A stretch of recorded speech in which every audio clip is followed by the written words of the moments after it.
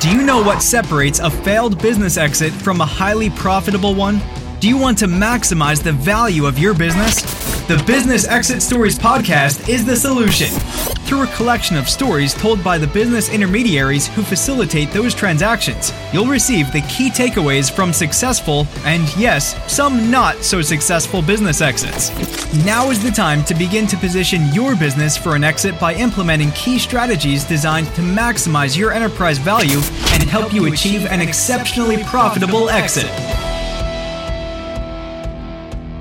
Today we have Carol Shin of the Inbar Group with us. In this episode, Carol talks about a number of transactions that have a little bit of a different twist with them than a traditional interview does. What I would like you to listen for in her interview today is when dealing with a private equity or search fund buyer, some of the things that you need to be aware of when structuring deals with these entities.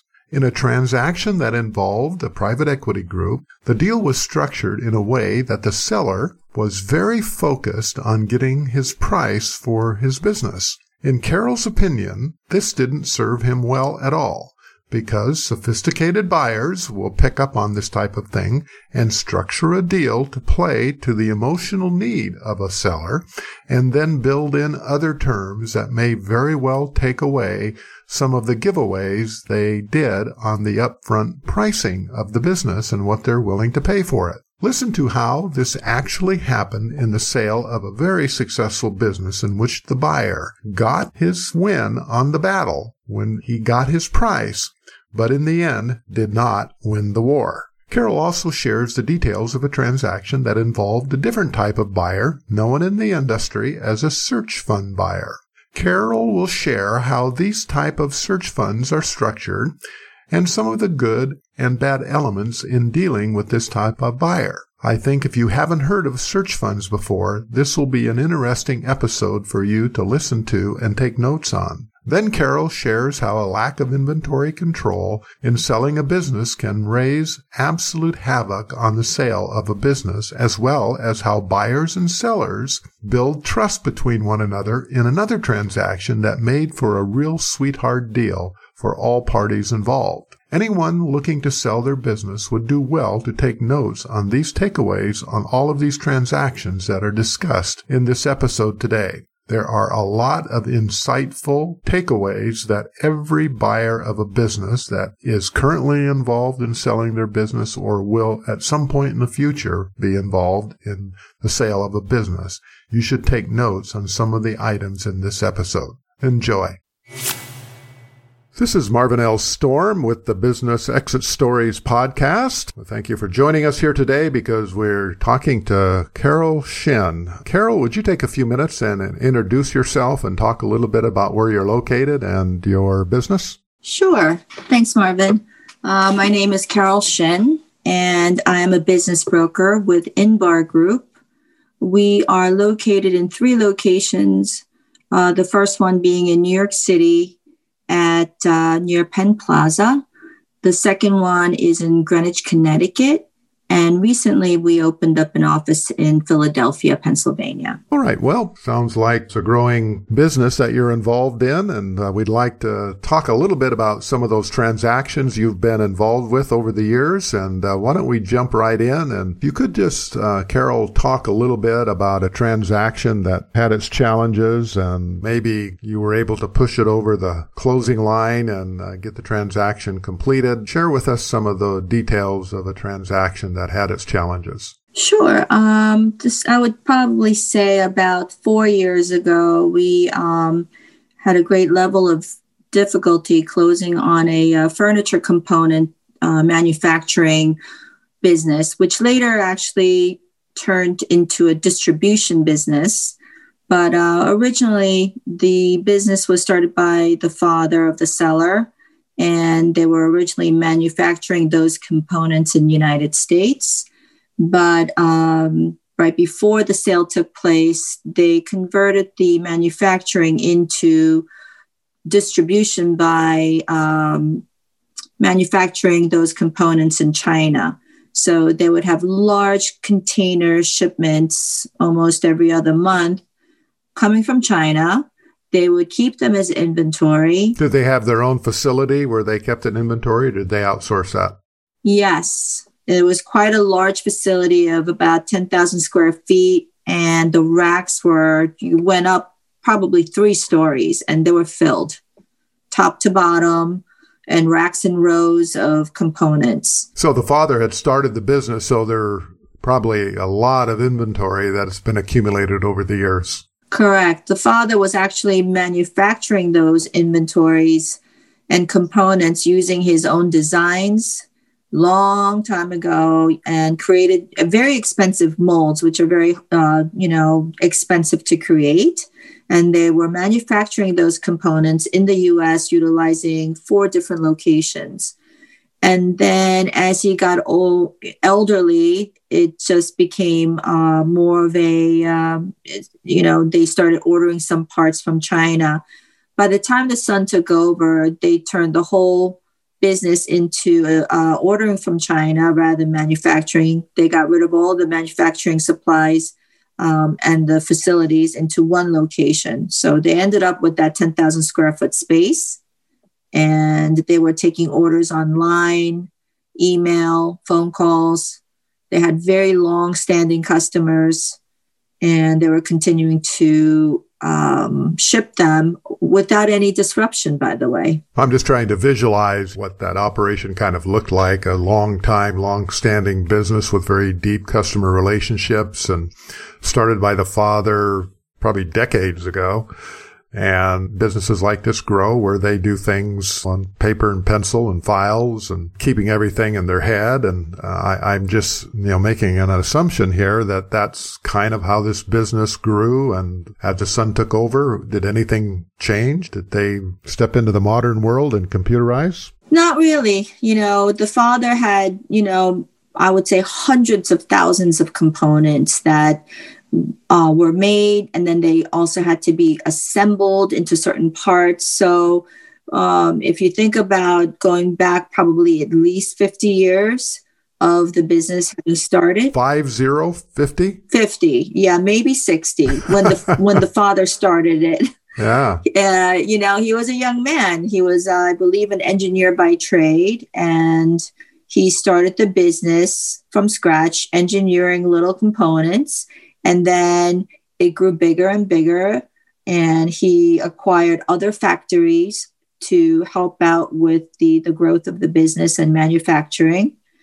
And so, of course, they didn't have computers. When you said there were hundreds of thousands of parts and components, that is literally what was there, hundreds and hundreds of thousands of individual parts, right? Correct. So if you can imagine what the metal parts of any furniture, there's many, many components that go into a piece of furniture, into a refrigerator, into a metal table, let's say, that hospitals use. It's all those components that you might have a nut and a screw or anything like that, but they're also put together in such a fashion that they're specific to an industry or to a furniture item.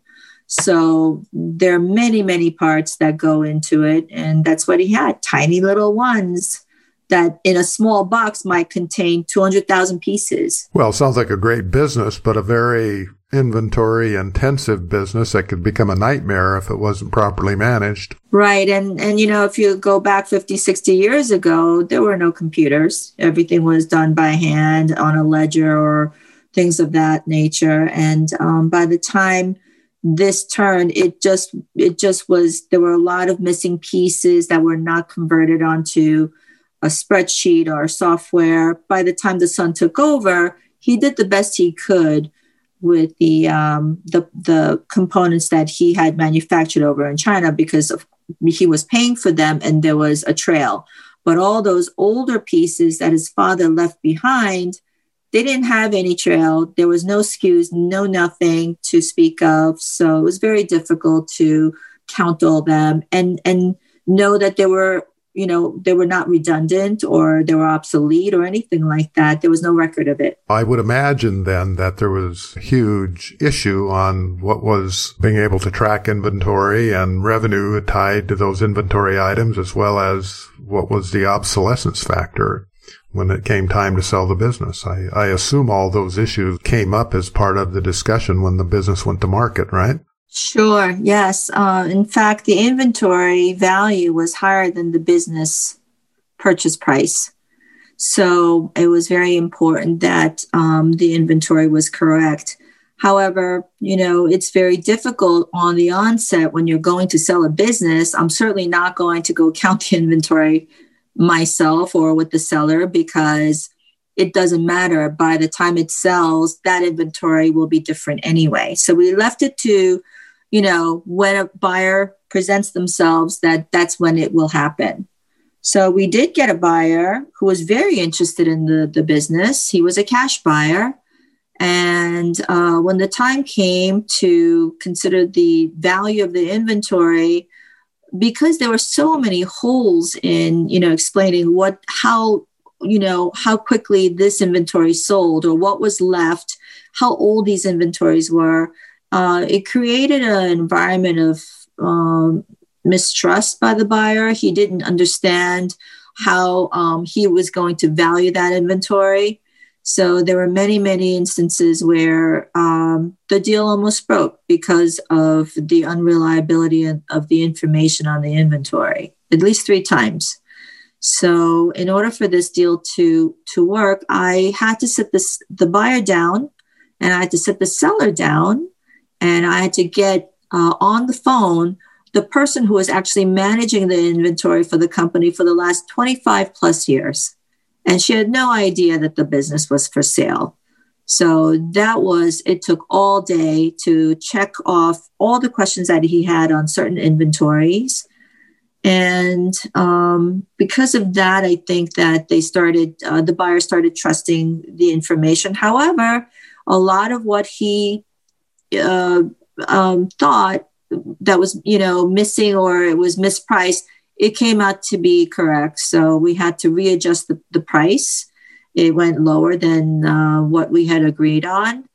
But that did allow for all the questions to be answered, and he felt good with that. So we went forward with it after all. But it was a very difficult process. From the way you're describing this transaction, you're talking millions of dollars in inventory items, and that's not insignificant as a percentage of what the business is actually being sold for. That's correct, especially if you're doing a markup of those items by at least 2 times. So it was definitely important for the buyer to know what he was buying. And none of this was computerized, as I hear you explain this, correct? No. All we had were current invoices of the items that he purchased from China. Before that, there was no related expense or SKUs or record of what was sitting in that 10,000 square foot warehouse. Yeah, just for our audience there, when you use SKUs, that's really stock keeping items. It's just a tracking mechanism for what a component actually is. So you were actually able to get this one across the finish line then after all the issues, because I can just imagine the nightmare it was for a buyer to get his head around, what is he actually going to be writing a check for, and what's obsolete, and where is revenue coming from in the inventory, and how fast is the turnover? I mean, those are huge issues. So what would be the big takeaway on this? As you stand back and look at this transaction, what would be the big takeaway for our audience here? Keep a very good record of your inventory. If that is part of the business that's so important to create your revenue, if you're relying on your inventory, you have to make sure that you have good records of how quickly they sell, what is the turnover, what is the price that you purchased this for? And you have to keep very good records of that, and how many items you have left, how often you have to replace them. They're very important. I would agree completely with your statement there of the takeaway on this. And it's just difficult for a buyer to pay full price for anything if you can't provide the data to support what you're asking for, and particularly challenging here when nothing was computerized and parts that may be useful and valuable parts, go back decades, but you really don't know what's there. And that is a huge challenge. So for those out that are listening in, if your business is really geared toward heavy balance sheet items such as inventory, I think what Carol is suggesting is that make sure that you can support that inventory with data that is real and verifiable.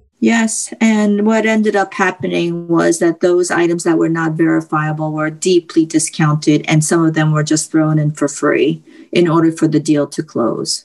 So, but I would say the seller was lucky in having a buyer who was very motivated to purchase the business.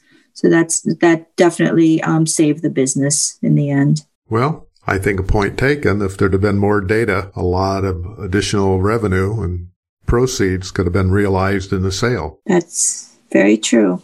Very true. Well, that was a great transaction to discuss. A real good takeaway there. So why don't we move on to another transaction that may have had a different type of takeaway? Okay. Let's see. There was another one that I did about around the same time. I think the furniture component was earlier than this one, but this was also quite a large business, and it was a commercial cleaning business that was in the New York City area. They were quite large.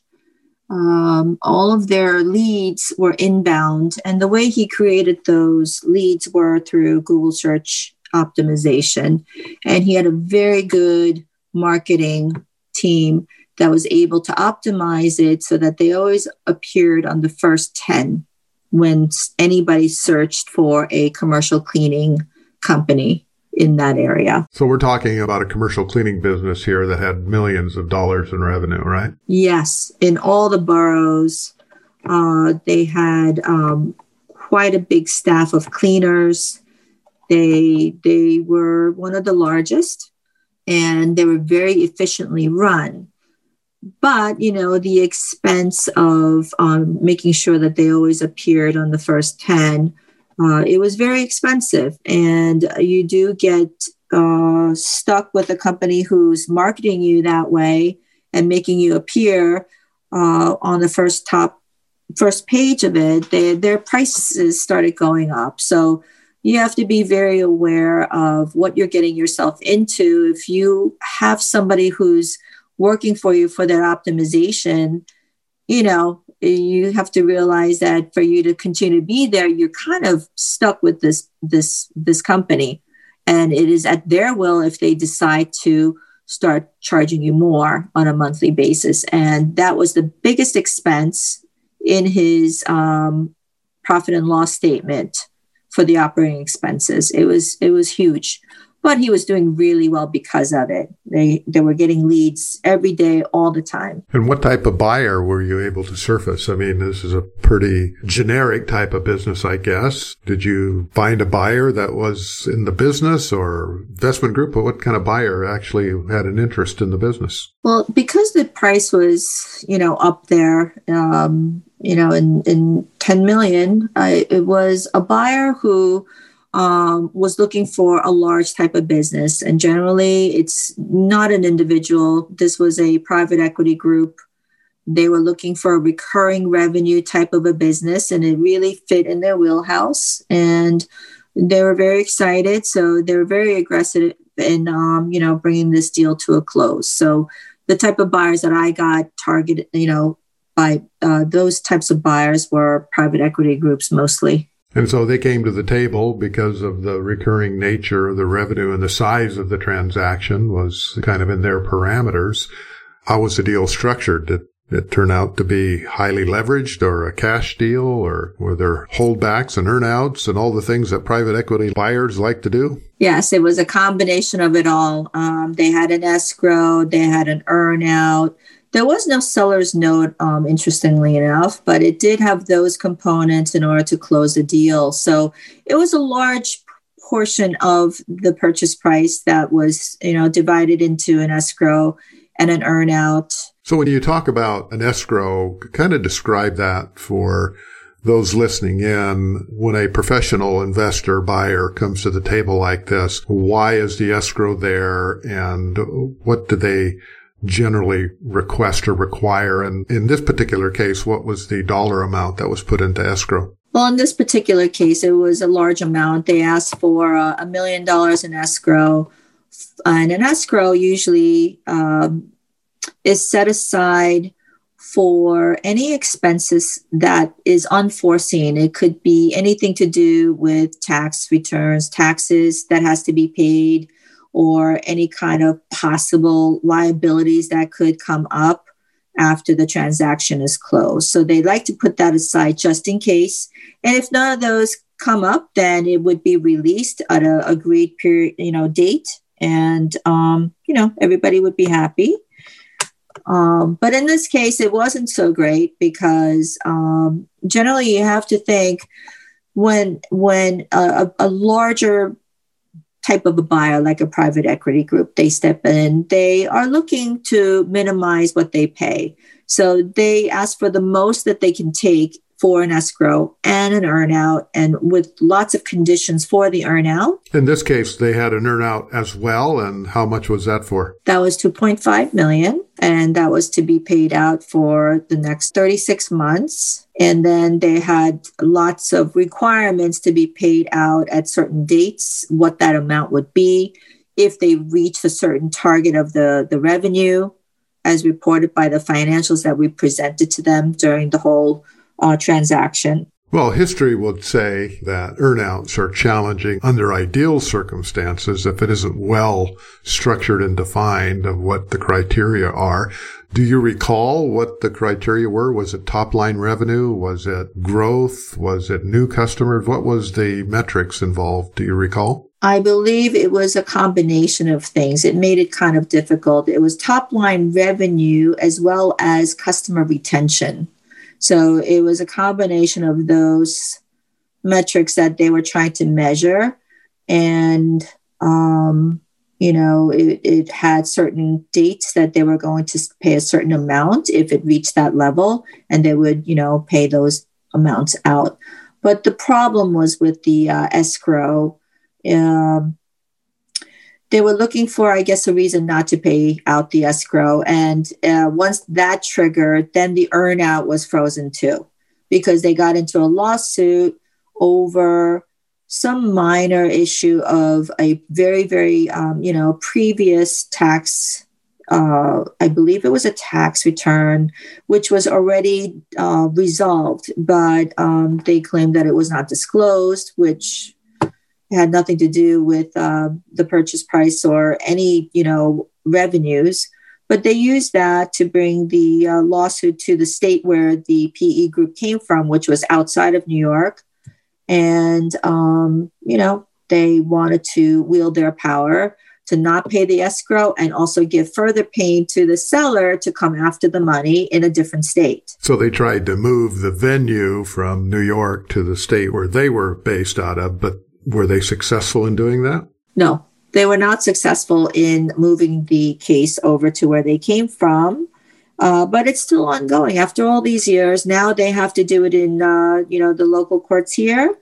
And many years of attorney fees and headache and time spent and stress levels. It just was it was a shame. And once that gets resolved, then I guess the earnout would have to be addressed as well. But I don't know where the earnout stands at this time. Well, what's your experience, Carol? I mean, you've been in this business a long time, and when you have a professional investor, a private equity group and things of that nature, they're always trying to leverage their return on investment by paying as little as possible. And sometimes, as it appears to be in this situation, they use basically a technicality to withhold the releasing of funds out of escrow. And would you say it's fair to say that they were trying to use the fact that they were a private equity group with substantial financial resources to kind of scare the buyer and maybe to walk away and not fight them for that? Yes, I believe that's exactly what happened. They assumed that the seller would not fight and walk away because they deemed that what he got at the closing table should be enough. And at the end of the day, the seller did fight just because out of principle, and he was able to. And I believe sometimes if you're given enough period of time to look for some technicality, you'll find it. But in this case, I think the seller was more concentrated on getting his price, that he was willing to enter into the term of the escrow agreement and the earnout in order to get that price. Sometimes it's best to just take as much upfront as you can and not deal with that headache at the tail end, because he certainly has to deal with it. Had he taken a lower price and not have to deal with the escrow, it probably would have, circumvented any of this. But if any buyer is going to step in for a high price, they're always going to have some kind of, an escrow or some contingency or holdback on that amount. So if they're going to be looking for it, they'll probably find some technicality. So what I hear you really saying is kind of a mindset, I guess. If a seller is looking, and in this case, to get his $10 million and selling the business, he was pretty focused on that and wasn't as focused on the terms and conditions of the escrow. And that ended up coming back around to where he had to, fight for something that may not have been necessary if he had taken a lower price and not required as much an escrow or no escrow. Is that what you're kind of saying? Is sometimes getting your price is not the most important thing? That's right. I agree with that. The whole thing, I think it's just try to get as much as you can up front.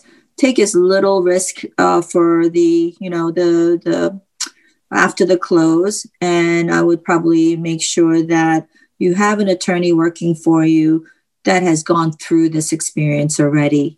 You have to assume, first of all, that you probably won't get paid. That's how you have to think about it, and protect yourself that way and mitigate that as that amount as small as possible, so you're not exposing yourself to any kind of lawsuit later. Just take a lower price and make that amount smaller. So if you do lose, it's not so big of an amount. So you're really talking about a couple of different strategies here, I guess. You're talking about if you want to get your price, then you better darn well have a good attorney that drafts the documents to protect yourself and that they're pretty airtight. But you approach that with like you're not going to get that money.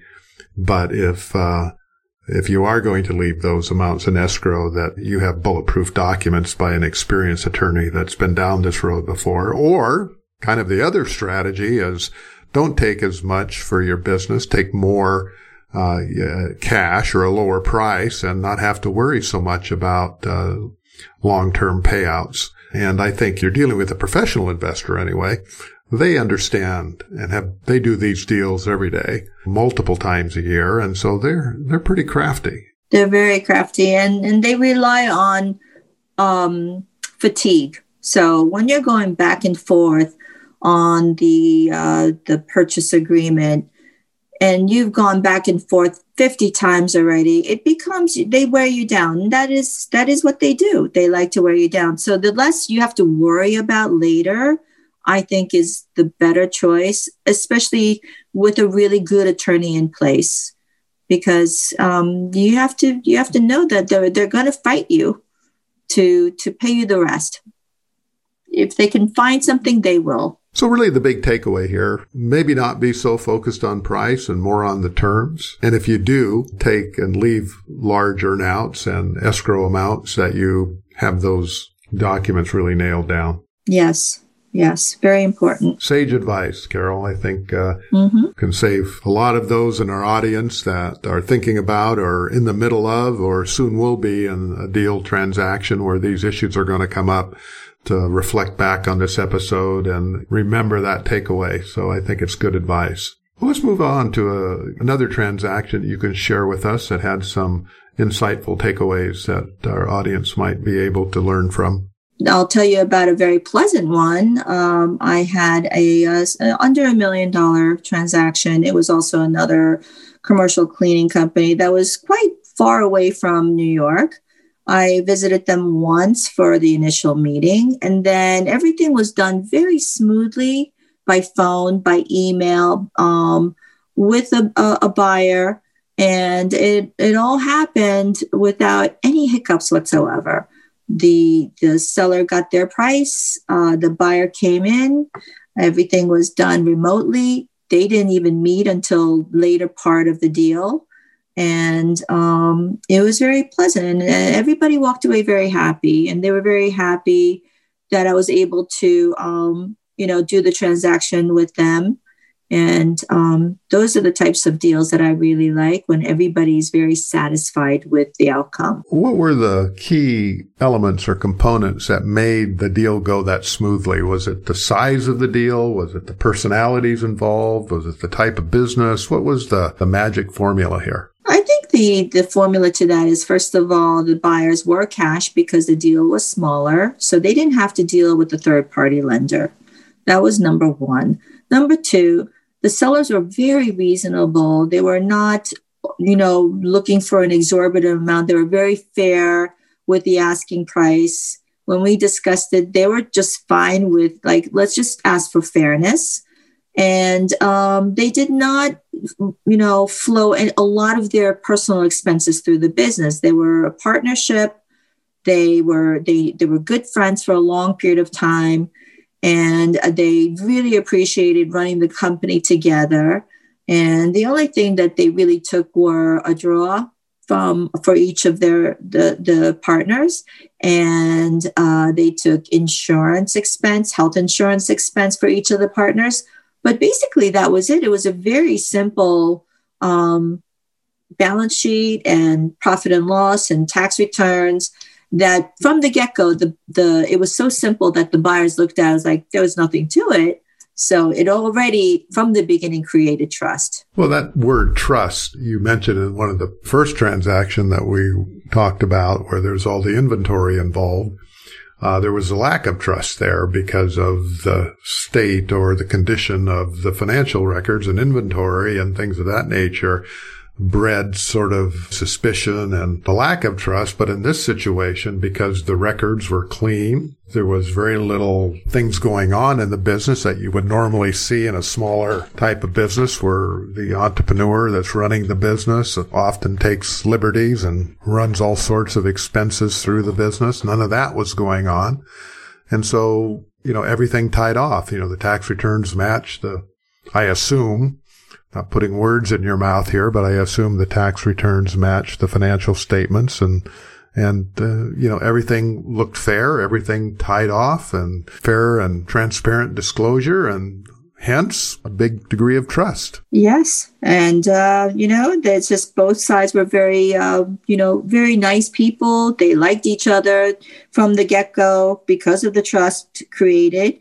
So it was a very easy, quick, smooth transition. And that was a really great deal to be involved in. Well, I suppose that's how all your deals are, just smooth, right? Just go from beginning to end with no problems. Oh, boy, I wish. If only. I would probably say most of the time there's always hiccups here and there to iron out. But yeah, when it is smooth, it just makes me very happy. Everybody too. So yeah, it's usually the opposite.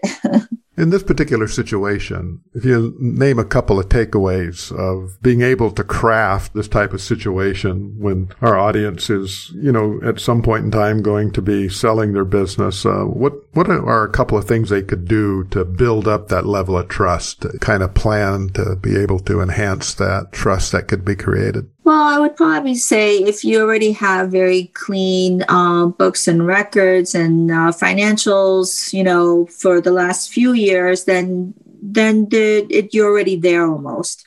But if you don't, then you can certainly take the next year or two to make sure that everything is represented. Same profit and loss, same tax returns, they should match. And make sure that you're actually getting yourself ready for the sale, because the more detailed and the more concise all of your records are, that's really more than half the battle.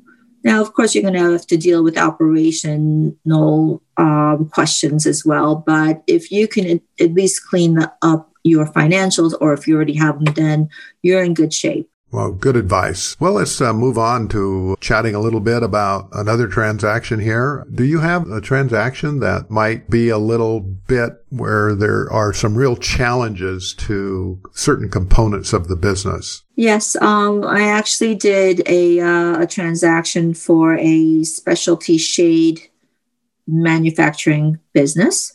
It was very light manufacturing, but nevertheless, it was a niche manufacturing business. And the problem with them, we had a very good buyer. He was also a cash buyer.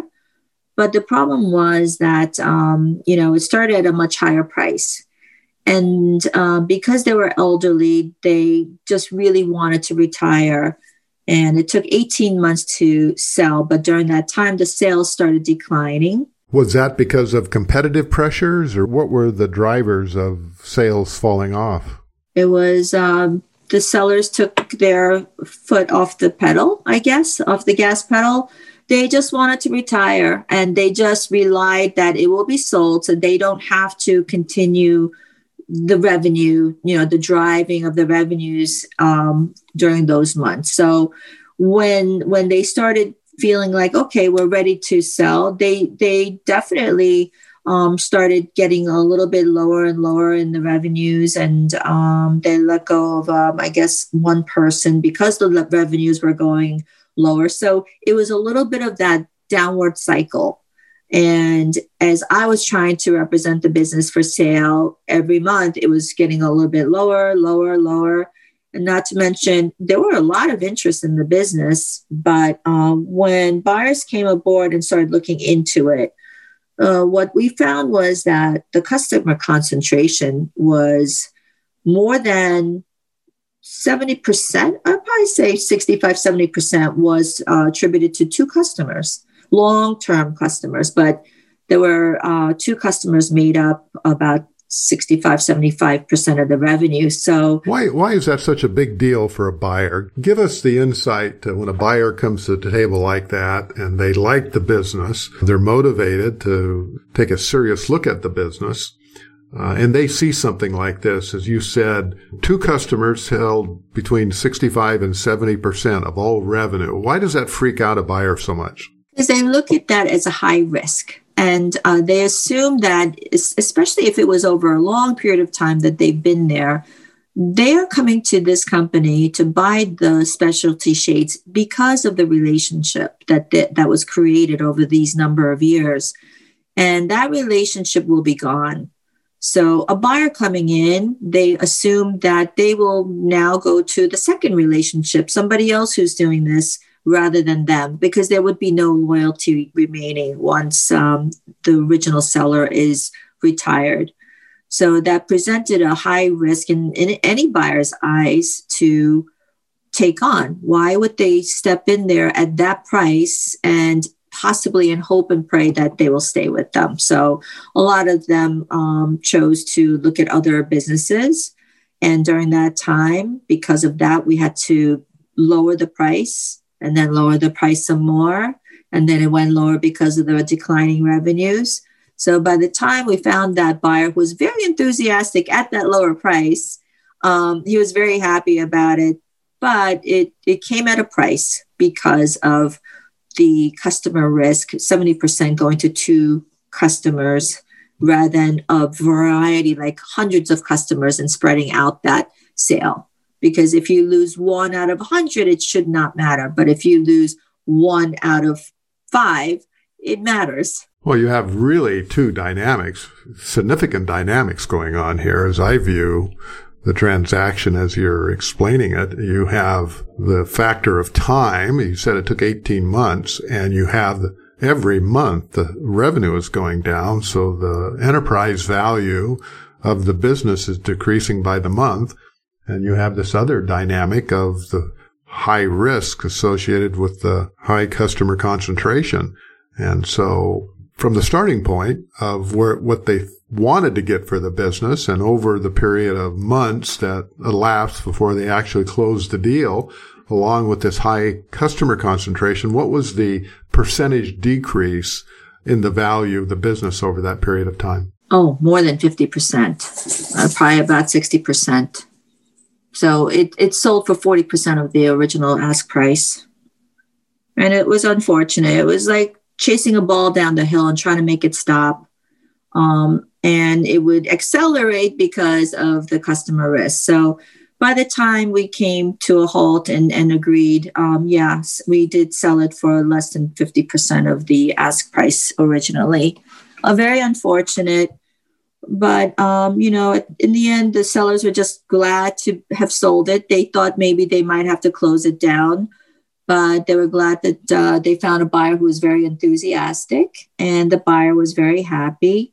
So it worked out in the end, but I wish that it could have been sold at the original price. They certainly deserved it, but, the customer concentration did hurt. If we look and do a post-mortem on this transaction, I guess the advice to the audience would be what?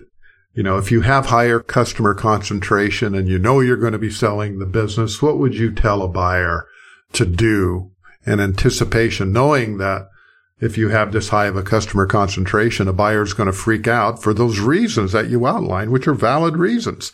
He's making an assumption that those customers are loyal to the owner or the person that's running the business, and that when he steps in, that loyalty may disappear and they may walk out the door. That's a valid concern. So what advice would you give someone that has that type of situation in their own business right now? If you can, and I don't know if it's always possible, but if you can, just try to minimize that concentration. So if you have two great customers and you're not paying attention to the other 35%, I would probably say pay attention to those 35%. Give them more than what you're giving them now to grow that business with that relationship, and then add others to it so that overall you're decreasing that percentage of that customer, those two customers that you have a great bond with, because, no buyer would want to step into that situation because you have that relationship, but they probably won't.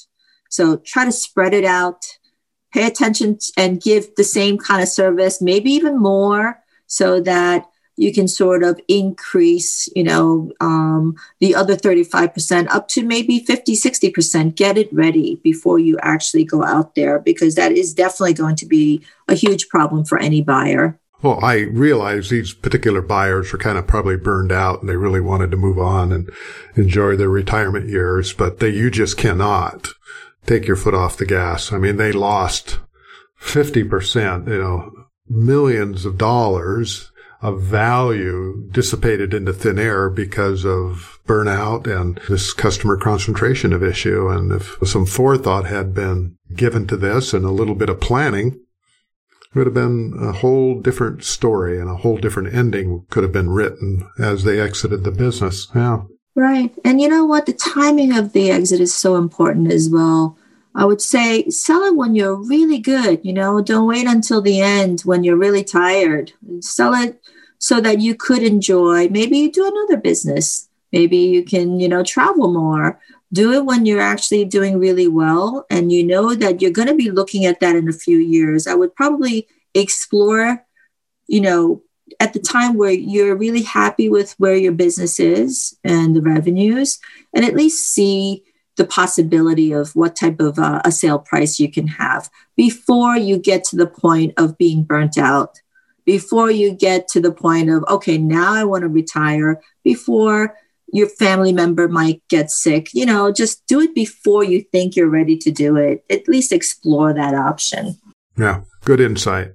Well, while we wrap up with one last transaction, since we're in the middle of COVID and this episode is being recorded during COVID pandemic that we're all dealing with right now, do you have any deals that you've actually closed during this tenuous situation out there in the economy? Yes, I just recently closed a transaction, just a little less than a month, I guess it's been. So that took about a year. It was a large transaction too. And it took about 11 months to close. And we did go through COVID. It was a security business that serviced, large institutions with contracts. So it was a very attractive business for, let's say, a private equity group or a search fund or a family office to get into because it was recurring revenue and it was based on contract. So you're talking like security systems, right? Like cameras and entry and exit systems and panic buttons and all those type of things that are associated with security. That's the type of business we're talking about? Yes, that protects, commercial institutions and businesses. So yes, they did a really good job of providing great service and great equipment and installation, and also being there to make sure that if it ever broke down, these companies or institutions always need them to be working. So they had their crew there at all times to make sure that everything went smoothly. So because they're there all the time, they're also being paid by the hour at union wages. So this type of a transaction really attracts larger groups of buyers, mainly private equity or search fund or family office. So let's talk a little bit about that. Give a definition to what a search fund really is and how they work. Okay, so a search fund basically was, I believe it was, I'm going to say invented or started by a professor in one of the business schools. I think it must be at least 20 years by now. But he thought, well, we have these really bright young individuals coming out of a business school, but then we also have... So you're talking MBA types, right? Yes, MBAs. And a lot of them also... they could be actually older people, not older, but they're not MBAs. They probably do have MBAs as well, but people who are coming out of the military, such as Navy SEALs, the special ops, groups that are very capable of being a leader. So I believe the program was created to match these young individuals who came out of elite business schools with business owners who are exiting, and an investor would basically come in, pay these search funders a salary and give them a period of time, usually 2 years. They'll pay them a salary. They are paid to go search for a company to acquire, and the investors would chip in and put basically either the whole, usually not the whole amount, but at least for the down payment. And they would, make up the rest with a third-party financing lending institution. So just to recap what you've said here is that, the whole concept of search fund is to have someone that is young and aggressive and ambitious, and they go out and actually search and try to identify a good business opportunity to acquire.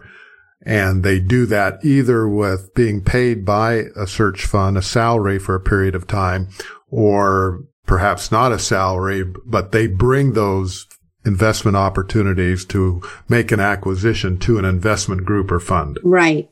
And then after the acquisition, that searcher would be placed in the operational manager role. They would be the COO or whatever title they have to operate the business going forward. So, I guess it works for the searcher, it works for the investor, as long as you can find the right opportunities to acquire. But they leave it up to the searcher to make sure that they identify it. They go through the due diligence, make sure they get all the financials together and present it to the investor to see if they would have interest in acquiring it. And your experience with search funds, does it generally culminate in a deal, or are there a lot of trial balloons that never close?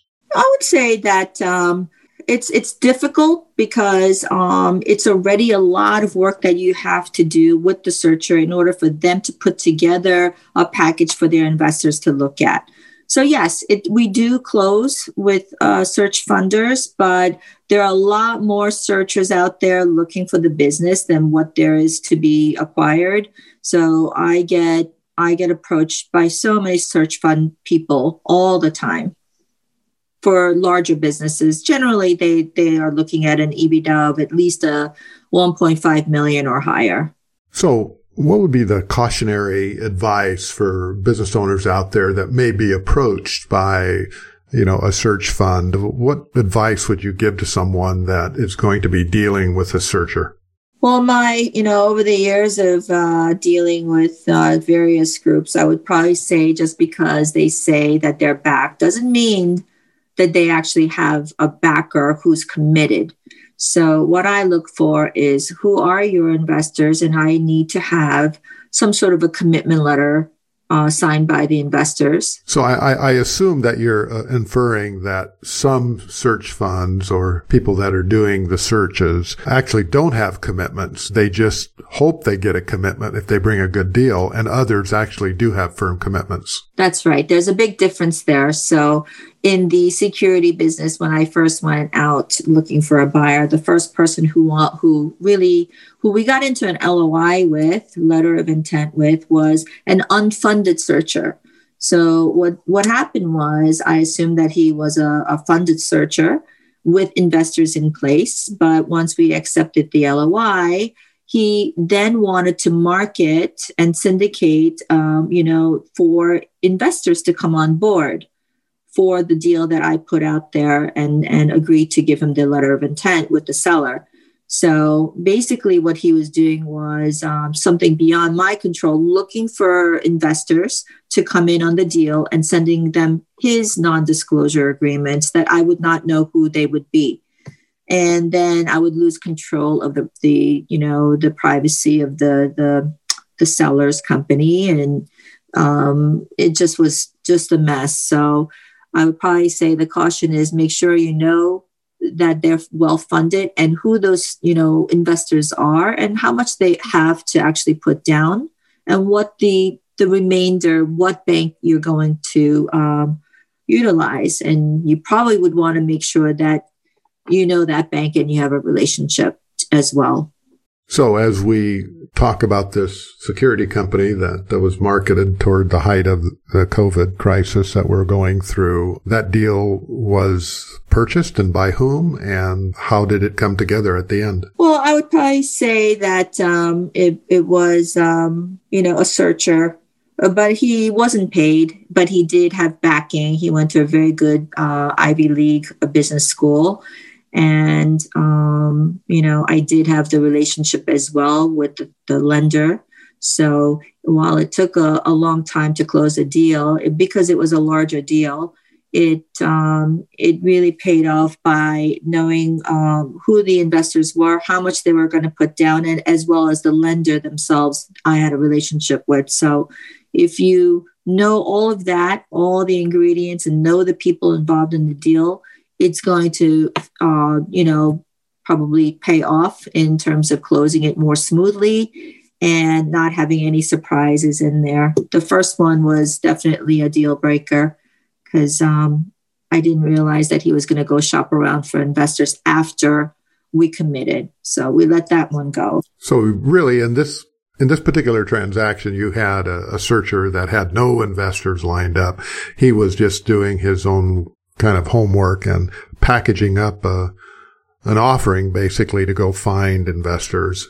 And that did not work out. And then you had a searcher that had his investors, and you had the lender in place, and you controlled a lot of different components of the transaction, and you were able to successfully close that transaction, a fairly good sized transaction with the security company that had recurring revenue and looked like really a great business for everyone. It was a great business. And, going back to the other first scenario, I definitely had to ask why a searcher did not have a committed investor. There's a lot of investors. They don't have to do anything other than letting this very smart person and capable person to go look for good deals. But that just, kind of shows you, well, maybe he doesn't have those good relationships or whatever it was. It just did not bode well to move forward with that person. Well, the big takeaway here, I guess, if I could put words into your mouth here, is that if you happen to be approached by a search fund or someone representing a search fund, that you really understand the backing and the relationships they have in place, if they're real. And if they are, you may want to proceed, in talking to them. But if they aren't, it may be a waste of your time. I guess that's a big picture overview of an advice given by you to people that may be approached by a search fund. Yes, I well put. I definitely think that that is a very key factor in working with search funds. Well, there certainly are a lot of different types of ways to sell a business, as we all know. But this one we haven't talked about recently here on the podcast. And I think, and I appreciate you bringing that transaction so that we could chat a little bit about it and our audience can take notes and just know that there's a lot of different types of buyers out there, and each one of them have their advantages and disadvantages. Well, Carol, it's been great talking to you here today. I think you've certainly given our audience a lot to think about and good advice and some of the takeaways that we chatted here about today. And if someone wanted to reach out and get a hold of you, how would be best to contact you? The best way would be to email me. My work email is cshin, SHIN, at inbargroup.com, INBAR. Oh, that's simple enough. C for Carol, Shin at inbargroup.com. Yes. All right. Well, this has been fantastic. Appreciate your time, Carol. And for those of you that listen to the podcast on a regular basis, we'll see you on our next episode. Thank you so much, Marv.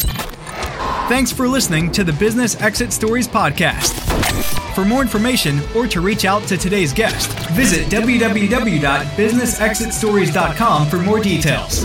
Please subscribe, rate, review, and share this podcast from your favorite podcasting platforms. And remember, maximizing business value at the time of exit doesn't happen magically. It takes planning.